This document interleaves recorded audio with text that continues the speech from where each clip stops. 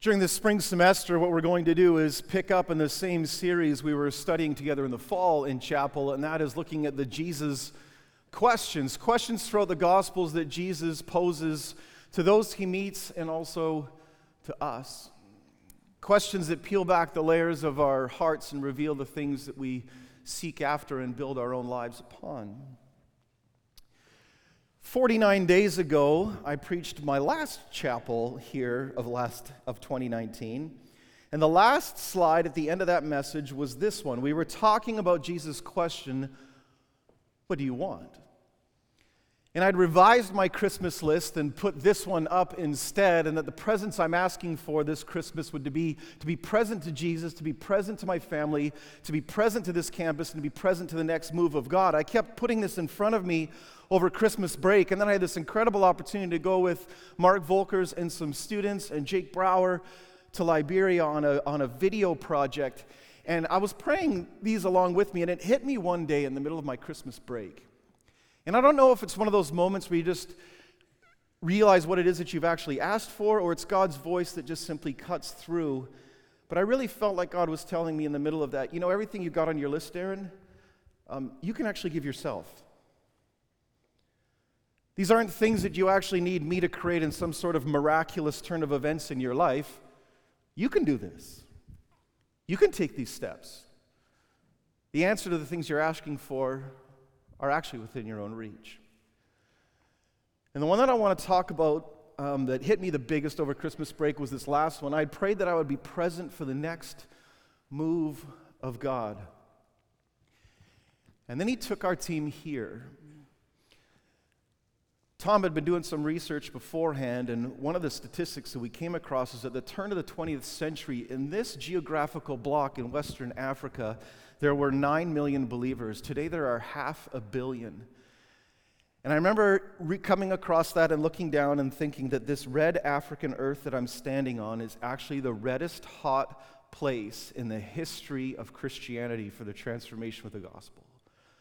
That more people are coming to Christ here. I left the place that had the richest, biggest economy in the world, where we had just spent $1 trillion on Christmas giving and retail sales, to go to the poorest place on earth to find the greatest move of God in all of history. Didn't take God very long to answer my prayer, did it? To stand in that place and then to go and see those churches and experience what we experience, where God is moving at incredible rates, and it shows us again it takes so little resources of man to make the inbreaking of the kingdom of God come in. God will have his way when his people are wide open to whatever it is that he wants to do. And we saw a church that was alive and vibrant in literally the poorest place on earth. We flew 15,000 miles to go there and back, to see a place where people right now are making $710 on average a year. That's less than $2 a day. Even the 10th poorest country in the world actually makes more than double that. And we encountered a church that was vibrant and full of joy, that knew fellowship in a way that we rarely experience today. I went and spent time with an old friend I've now known for 12 years, Emmanuel Bimba, and got to see these churches that they're planting and the vision that they have for turning a country upside down. And nobody in this life has taught me more about the Christian faith and what it really means to follow Jesus than Emmanuel Bimba. We encountered all different faces and people, beautiful image bearers of God in a church that was vibrant, orphans, elders in different churches. We watched their radio program with meager resources of a church finding ways not to feed themselves, but rather to feed others with the Word of God, because it was just absolutely imperative upon their lives that everybody would know the joy that they had found. That the gods weren't angry at them anymore, because God was pleased to delight in his children, and they wanted more people to know. So with meager resources and a tiny church budget, they're proclaiming the gospel. We grabbed their stories wherever we could, and Nick Schnell, Tom Ord, Demetrius Rouser, Jake Brower, Mark Volkers, and myself went along and saw all of this. It's hard to put into pictures, and it's even harder to put into words. This is sort of the smiles of 2019. Who wore it better? We even got to meet one of Dordt University's newest students in our grad ed program, the principal of the school there, Derek Dennis. I got to give him his first Dordt t-shirt. It's the longest I've ever gone to deliver somebody their textbooks. And he was elated. Saw senior design projects from Dordt students in years past, like bridges being built, water towers and infrastructure. I began to realize that these small little acts of service from a place thousands of miles away can have a profound impact. And this is only one snippet. This is one sample of that kind of story. Dordt alumni do this all over the world and in so many different ways. All of you here as students came to Dordt after this time, but in 2015, our campus got introduced to these two people. Abraham and Agnes. They live in Foya in Lofa County, northern Liberia, the epicenter of the Ebola outbreak. He's a pastor there, and she had it laid upon her heart when she saw in these remote communities that were completely wiped out by Ebola with only a few children left alive that she needed to take them all in. And Dordt students that Christmas raised $18,000 and planted the Seed Bunny, and we rented out a facility looking for property to build, and we got to go on this trip to the place where all of those kids who've now been taken in and have found a home. When you sing songs about the orphan finds a home in Christ and you realize that it's small sacrifices and giving up things like a coffee over Christmas break collected by Dordt students that actually build homes for people. Let's see if I can play this here quick for you.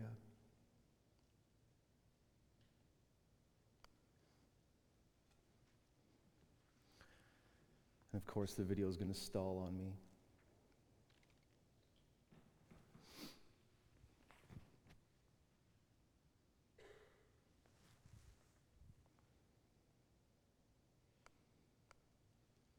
You know, when you don't run PowerPoint in your churches, you don't have this problem.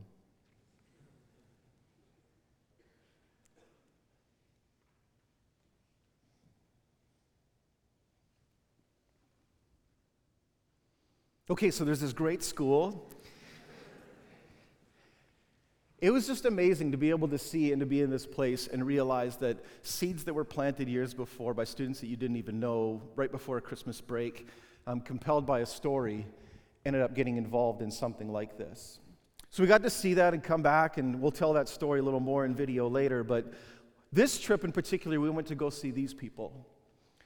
These are 5 of the 20 to 30 pastors that Emmanuel Bimba now mentors and leads in their churches. The only theological training they've ever gotten is from Timothy Leadership Materials.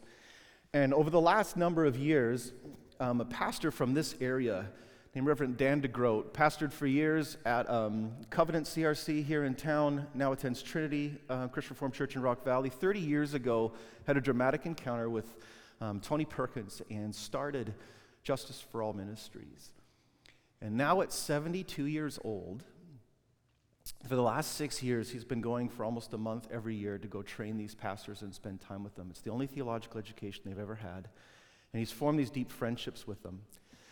And the goal this time was, as the culmination of all of their training, that we would actually go together, and he wanted to commission them, and he wanted us to wash their feet and to send them out. And that was the goal of this trip, and then was so to start with that, and then to be able to go out and then visit their churches in the places where they were preaching, the places where they were planting churches. Many of them in communities where the first Christian witness in all of history was taking place. It's just something to be able to stand at the tip of the spear in missions.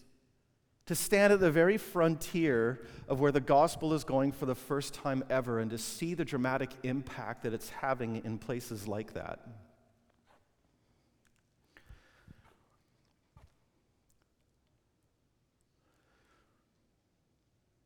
My videos aren't liking me today.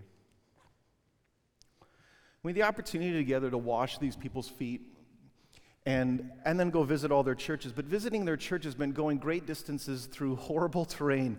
On this day, we had to travel 5 hours on dirt roads through 4x4s, dirt roads that were washed out. We got high-centered here and had to take out a shovel and get a little bit of work done in order to get out. And in a place where you're actually too poor to owe a tow rope and the proper supplies to go 4x4ing, our driver actually went into the back seat, cut out the seat belts from the back seat, and fastened a tow rope together so that we could actually get out of where we were stuck, so we could keep going. And after 5 hours of driving, we got a little bit dirty. Riding in the back of trucks, we had to cross bridges like this in order to get to these places, to finally arrive at churches that look something like that. Bamboo reeds cut in half to fashion pews. Little grass sort of covered walls and sheet metal found from around in order to make a roof, and they were so proud to show us the first house of God in that community. And it was so beautiful to see your own faith enlivened and realize that what God can do with so little when it's just offered up in obedience and in sacrifice.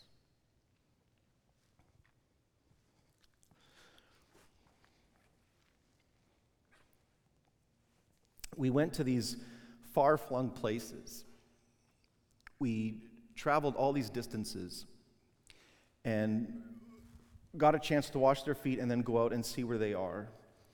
And it struck me that Jesus had taken in the same way these 11 disciples left, these 11 teenagers, and then sent them out with the same commission to go and to do what these pastors were doing. And it felt like each day when you're in places like this, like you're turning the pages in the book of Acts and experiencing what the church experienced when it first started growing. I want to read this passage to you as it introduces the question we're asking today. It comes from John 13. It was just before the Passover festival, and Jesus knew that the hour had come for him to leave this world and to go to the Father. And having loved his own who were in the world, he loved them to the end. The evening meal was in progress, and the devil had already prompted Judas, the son of Simon Iscariot, to betray Jesus. Jesus knew that the Father had put all things under his power and that he had come from God and was returning to God. So he got up from the meal.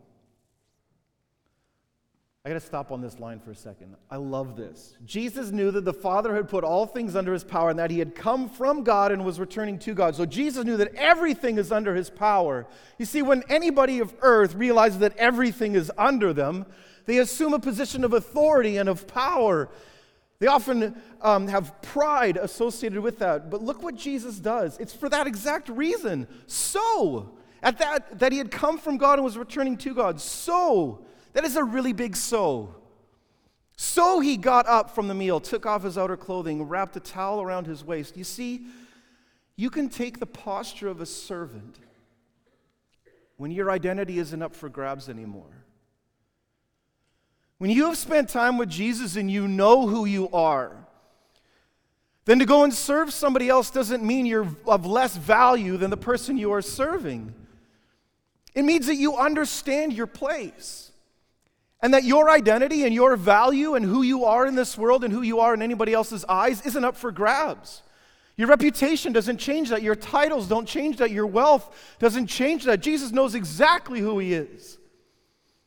And he needs us to know who we are so we can do the same. When you're that secure in the love of the Father, you could take the posture of a servant in this world. You know, there are so many of us who go off to college and we try to put these building blocks, these pieces in place to create social mobility for ourselves. But the social mobility that Jesus teaches us is not climbing up a ladder, but rather it's descending social mobility. It moves the other direction.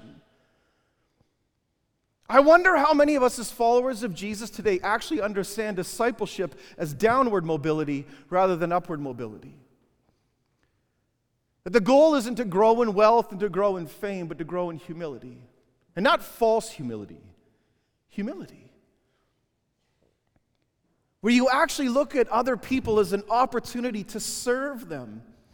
Not because you are less than them, but because you already know who you are. And you want them to. When the joy of Jesus is so complete in you that it's starting to overflow and other people are starting to feel the effects of it. When our witness comes not out of compulsion or Christian guilt, but because you know who Jesus is so well and have experienced his blessing in so much fullness that it's just starting to pour out. It's emanating out of you. It's affecting other people. You are Jesus contagious because of what you are experiencing. That's the invitation. That's what Jesus wants his disciples to experience in this moment. So he got up from the meal, took off his outer clothing, and wrapped a towel around his waist. After that, he poured water into a basin and began to wash his disciples' feet. A menial task so disgusting that in their cultural context, not even Jewish slaves were required to do this. You had to be a foreigner slave, according to their laws, to wash somebody else's feet. And then he took time to dry them. I kept thinking as I had a chance with Pastor Dan to wash these church planters, these disciples' feet. I looked at their feet and I thought of the places that they would walk, and I'm sort of praying over them as I'm washing their feet. It's the first time I've ever actually done this. And was thinking of all the places that they had been and all the places that they would go. And I read from that passage how beautiful are the feet of those who bring good news. And I thought that these leathered, worn feet that have never enjoyed the luxury of shoes like I get to every day may very well be more beautiful in the eyes of God than my own. That in such a hard place they've walked through civil war, through difficulty.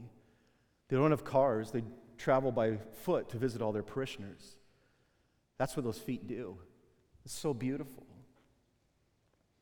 And then Jesus comes to Simon Peter, who said to him, "Lord, are you going to wash my feet?" Peter's pride gets in the way, and Jesus tells him, "You didn't realize now what I'm doing, but later you will understand." Understanding becomes the key word of this entire passage, so focus in on this. But later you will understand, he says. "No," said Peter, "you will never wash my feet." But Jesus answered, "Unless I wash you, you have no part with me." See, Peter rejects because he understands what we also understand. If Jesus, the King of Kings, bows down to wash our feet, then what does that mean for us if we're going to find a place beneath him? How much lower can you go? How much more of a servant can you become? If you knew that denigrating yourself created an opportunity for someone else to experience the love of God, would you be willing to do it? That's basically the subtext of the text, isn't it?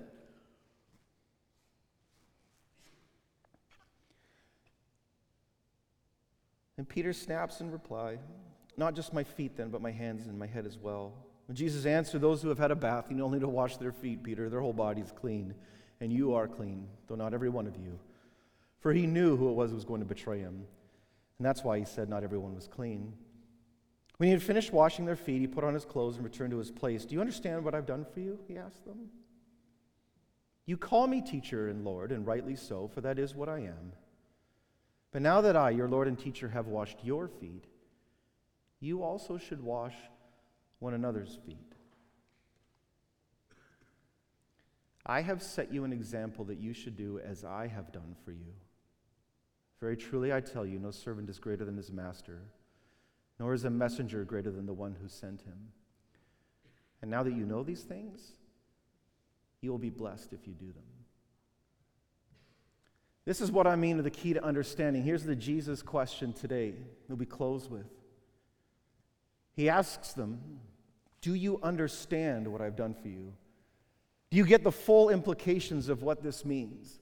If God himself comes down and meets us in a cradle in the dirt, put himself in such a place that he was dependent upon human care, upon a mother's milk for sustenance, the father's hands to change diapers. God himself put him in a place that vulnerable, that dependent, in order to bring about the salvation of the world, and then tells us that part of his example that is being set for us is that we would do something of a similar manner. To disciple Jesus, to apprentice him, to follow behind him, isn't to assume positions of authority and glory in this world, But rather, the greatest of Christian witness and that which affects the world the most doesn't need wealth. And I learned this so much over Christmas. To leave from the wealthiest economy in the world to go to the poorest and see the church growing and exploding there. Call this a coincidence. I go from the place in a country where we're closing 100 churches a week to the place where it's growing at the fastest rate in human history, and wealth is at the opposite end of the spectrum. Maybe, just maybe, we're choking on our own affluences and our own opportunities. Maybe, just maybe, full dependence on God is created when we find ourselves patterning our lives after Jesus, seeking after a form of downward mobility in whatever form of obedience that looks like for you and for me. Because Jesus said, I have set you an example. This isn't some theoretical parable where we're all just sort of left wondering the meanings at the end. John, a disciple who was probably there in the room, goes back and tells this story on the night when Jesus introduced the Lord's Supper, but he skips that part in his gospel because this apparently for him was the most impactful thing that he experienced. And he focuses in on this because God came and washed his feet. And then told him that he had to do the same. So do you understand what I've done for you?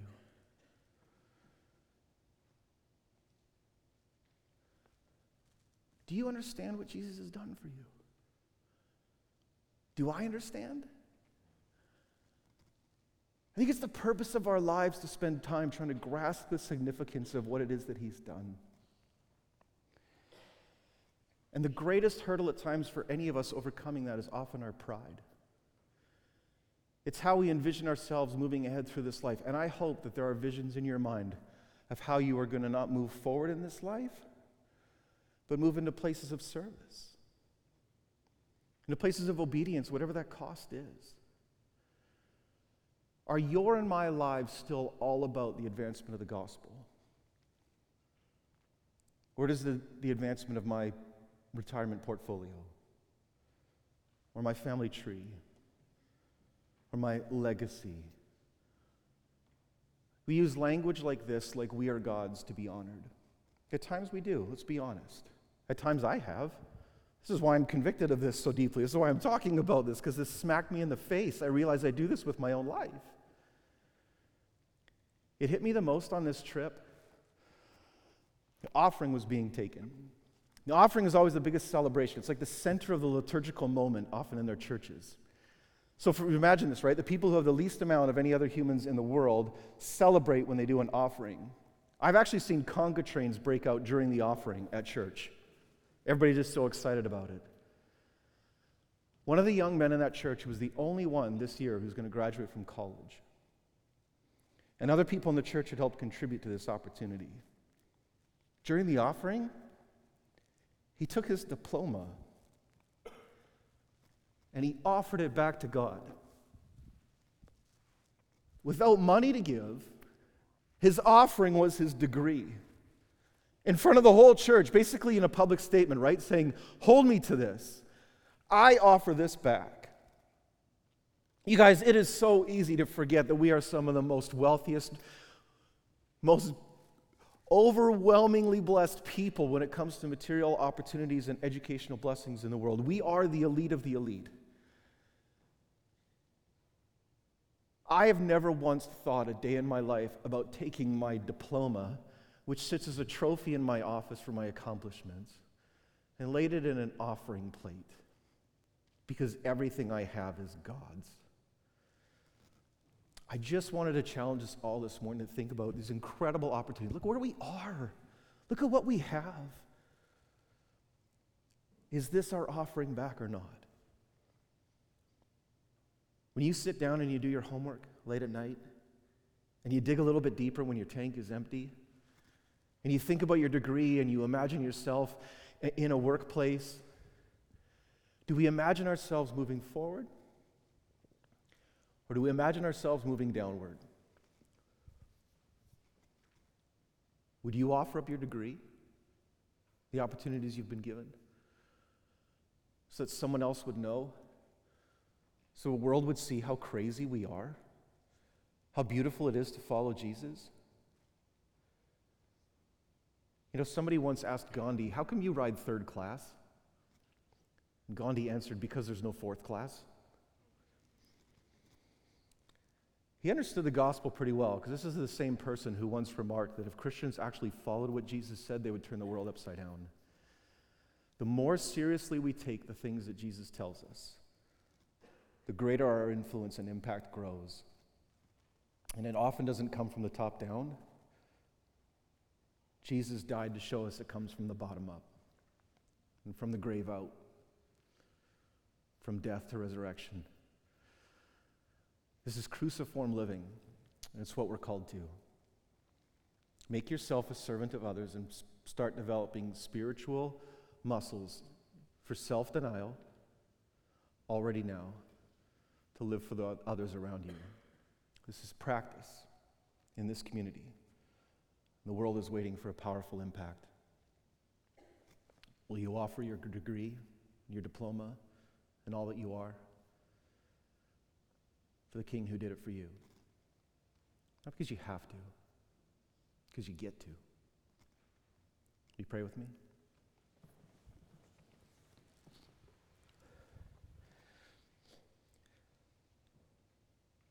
Lord, you are good, and your love endures forever.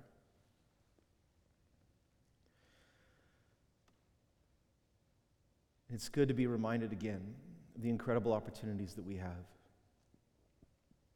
So often we feel overwhelmed by the things on our calendar, the anxieties that we feel, the social pressures that we're under, a notion of performance, a calendar of constriction, expectations that never seem to end. Father, I just pray for freedom in this room, for all of us to know that we are yours and we are adored. You left heaven itself to come and walk this earth and then stoop even lower yet and wash our feet. And your invitation for us to do the same for others around us is an invitation into life and likeness like you. Father, thank you for the example in Jesus. Not just the salvation, but the way he taught us how to live. I pray that we'd get really good at it. That we'd offer ourselves in whatever act of obedience you're asking us to do next, one faithful step at a time. In the name of our servant King, Jesus, we pray. Amen. Will you rise and receive a parting blessing?